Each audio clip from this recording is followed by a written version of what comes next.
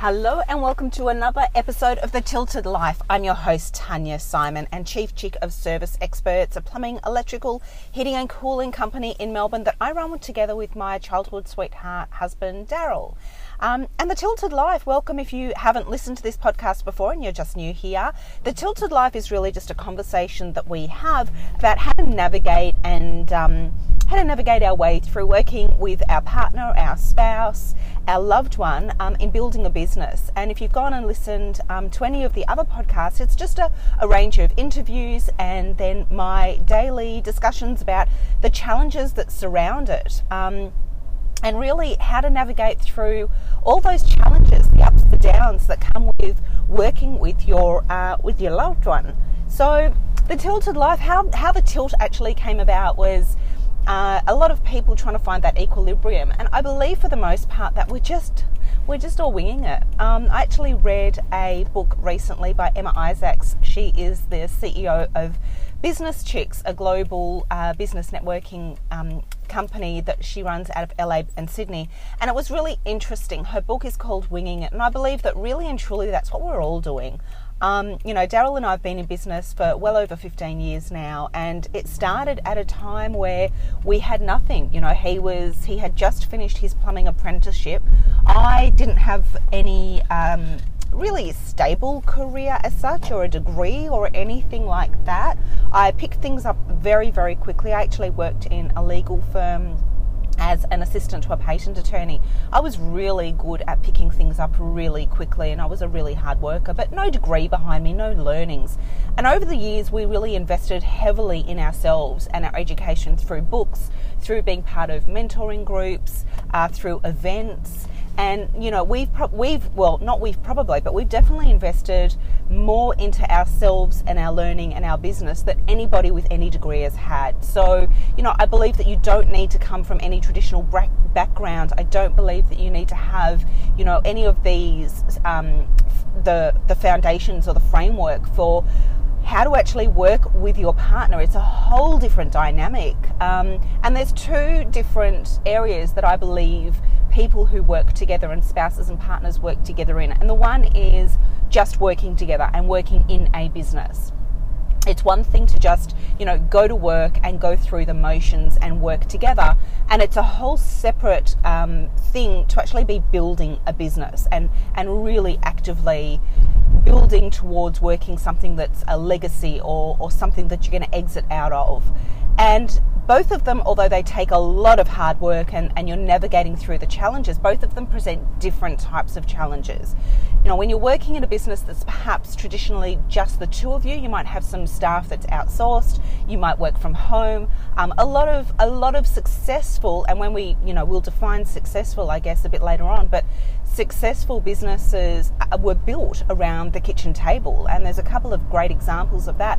But even Boost Juice, for instance. Janine Ellis tells her story of Boost being founded really in her kitchen, where she was making up all these types of different recipes for juices. So a lot of these industries were built by couples in their homes, around their kitchens, around their dining room tables. And as it grew and as they needed to employ staff, they moved out to offices or they outsourced staff. So I think there's whole different challenges that come with working in a business and really pushing and growing a business to a significant level. And part of that is really about navigating through that. And I'll come back to winging it. A lot of it in the beginning is really winging it. If you've never worked with your partner before, you both come with both of your different skill sets, both come with your strengths and your weaknesses, but you also both come with your characteristic flaws, both positive and negative. And it's a way to navigate, how do we deal with that? And it's really only once you encounter those speed humps that you can navigate through that and work through it. And if you go back and listen to some of the interviews that these other couples actually, the questions that I ask them and the advice that they give other couples in business, they might give you advice about, defining your roles, separating home and work. But really and truly, when you're just starting out, how do you do that? How do you navigate your way through that? When your kitchen table is your workbench, how do you separate out your personal and your work life. And then when you actually step into different roles as the business grows and you employ staff, how do you not bring all of those frustrations, both the big, the small, the wins, the losses, how do you not bring that home? So I think it's fair to say that, for the most part, it is about winging it in the beginning, and it is about really identifying, okay, we've had this little bit of a speed hump or a struggle. How do we navigate our way through it? What are we going to do so that next time this happens, that at least we can't, I don't believe you're going to ever eliminate everything, because there are so many variables that come with working with your spouse in business together, but at least next time that happens, you can identify it really quickly, you can acknowledge it really quickly, and you can say, hey, I'm just going to step back for a moment, because I know last time this happened, we got into a really big fight, or something happened and it just wasn't serving us in any positive way. We didn't get to an outcome really quickly enough. We weren't objective about it. We were very subjective. We were too close to it, and it clouded our judgment and allowed us to make even greater mistakes. So I believe it really does come from a place of being objective, being able to identify those range of issues really quickly, acknowledge them really quickly, and make decisions from a place of objectiveness where you're not clouded by any judgment either.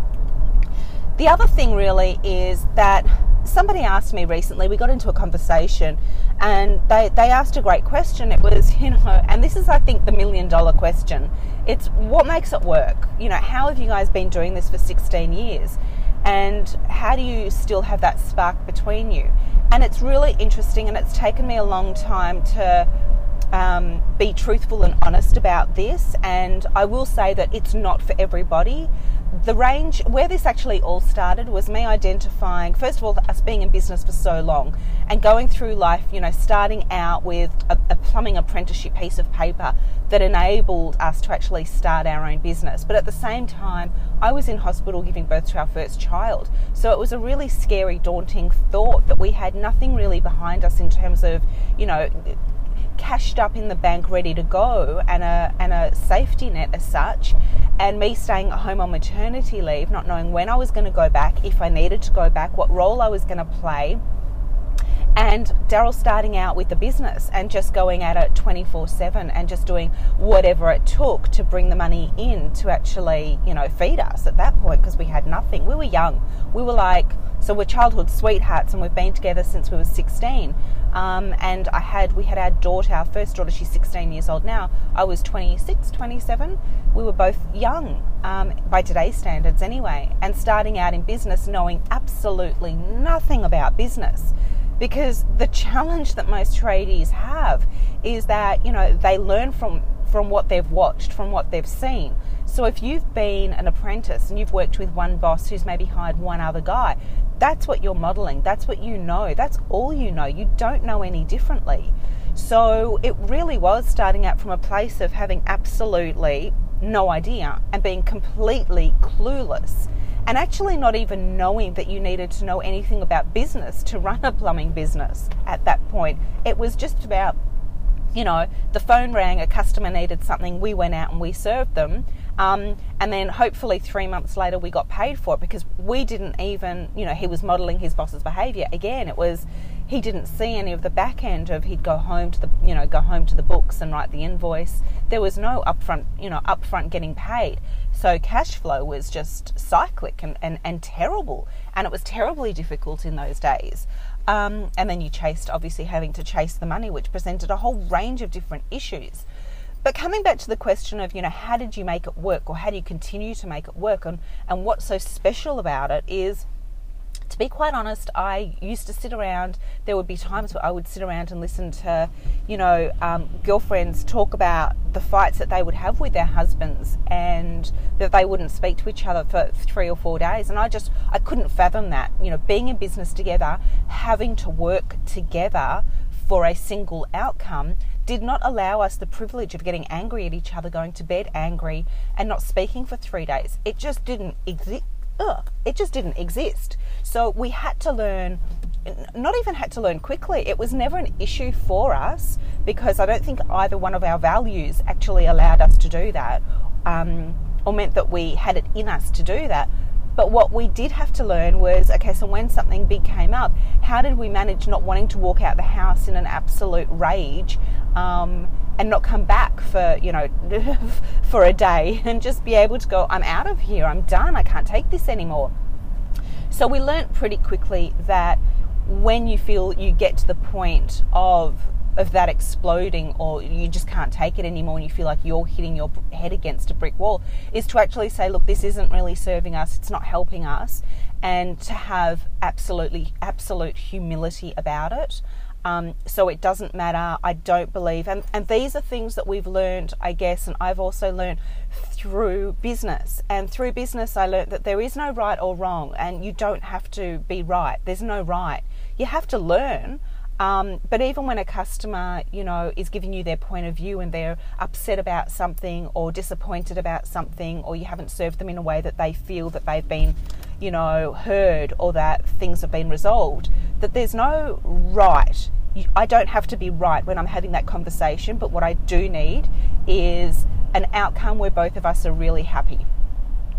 And that comes from just asking really great questions of the customer and finding out a way how we can solve this problem really goddamn quickly so that both of us are happy.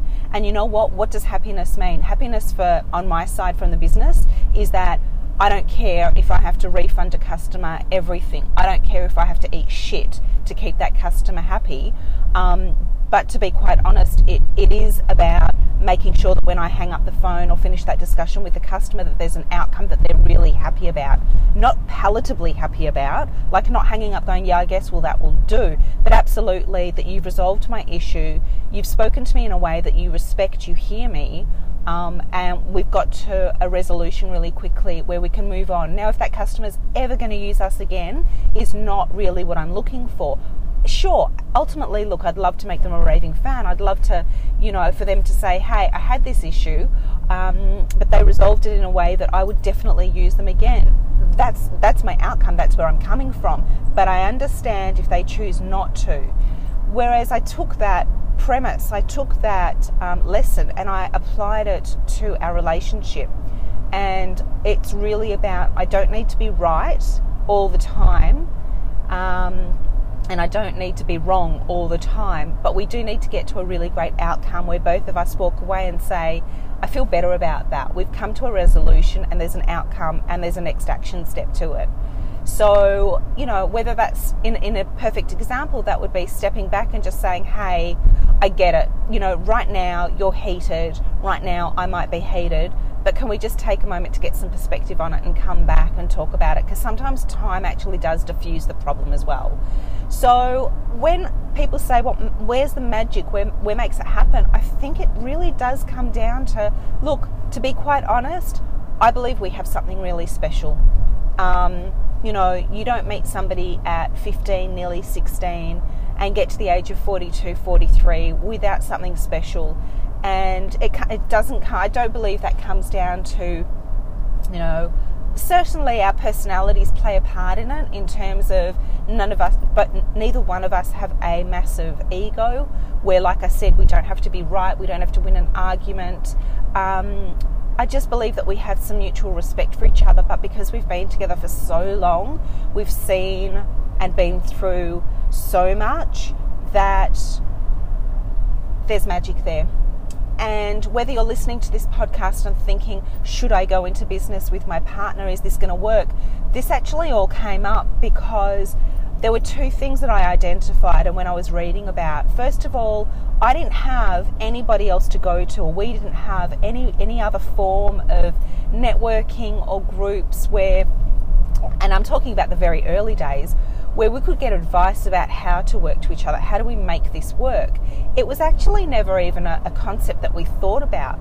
I guess the love was so strong between us that when we jumped into it, we never even thought that this could fail, that this potentially could fail. I never looked at the statistics. And you've got to remember, this is like 2000, right? Back in 2000, there were no mobile phones. The internet was, fairly in its fairly early days, in its infancy. So there was no like, oh, let me just research up this topic, about how to work with my partner.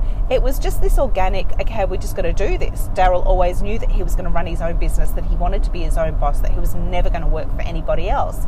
And I kind of felt the same. Like, although I'd worked in different industries, I wasn't really the type of employee that was really great working for an employer, because I was always identifying ways of, oh, well, why do we do it this way? Why don't we do it that way? How come we're doing this? Gee, wouldn't it be better to do that? I can't believe that there are so many moving parts here. So I was always kind of questioning the status quo wherever I worked anyway. And I was always a very hard worker. So it was never a question for me of going into business and having our own business. It was just this organic next step for us, I guess. So coming back to, the magic as well, and so we didn't research, but once we started working together and we became part of a group where there were other couples that were actually working together, and we were exposed now to couples working together. And to be quite honest, I was actually the only female in this new group that we were part of. And as the time went on, more and more couples came into the group together and females were part of it. But up to that point, I guess being in a trade-based business, the question that I was getting asked all the time is, oh, you must just, you just do the books. Actually, there was no question about what I was doing in the business. It was more a case of, you must just do the books. It was an assumption that was always made. And so I guess that not having the research or the knowledge, or going, oh, should we do this? Shouldn't we do that? What are the upsides? What are the downsides to going into this? We just organically used youth and naivety and innocence to some respect to do it and to jump into it. So when I started to do some research on the topic and realised that,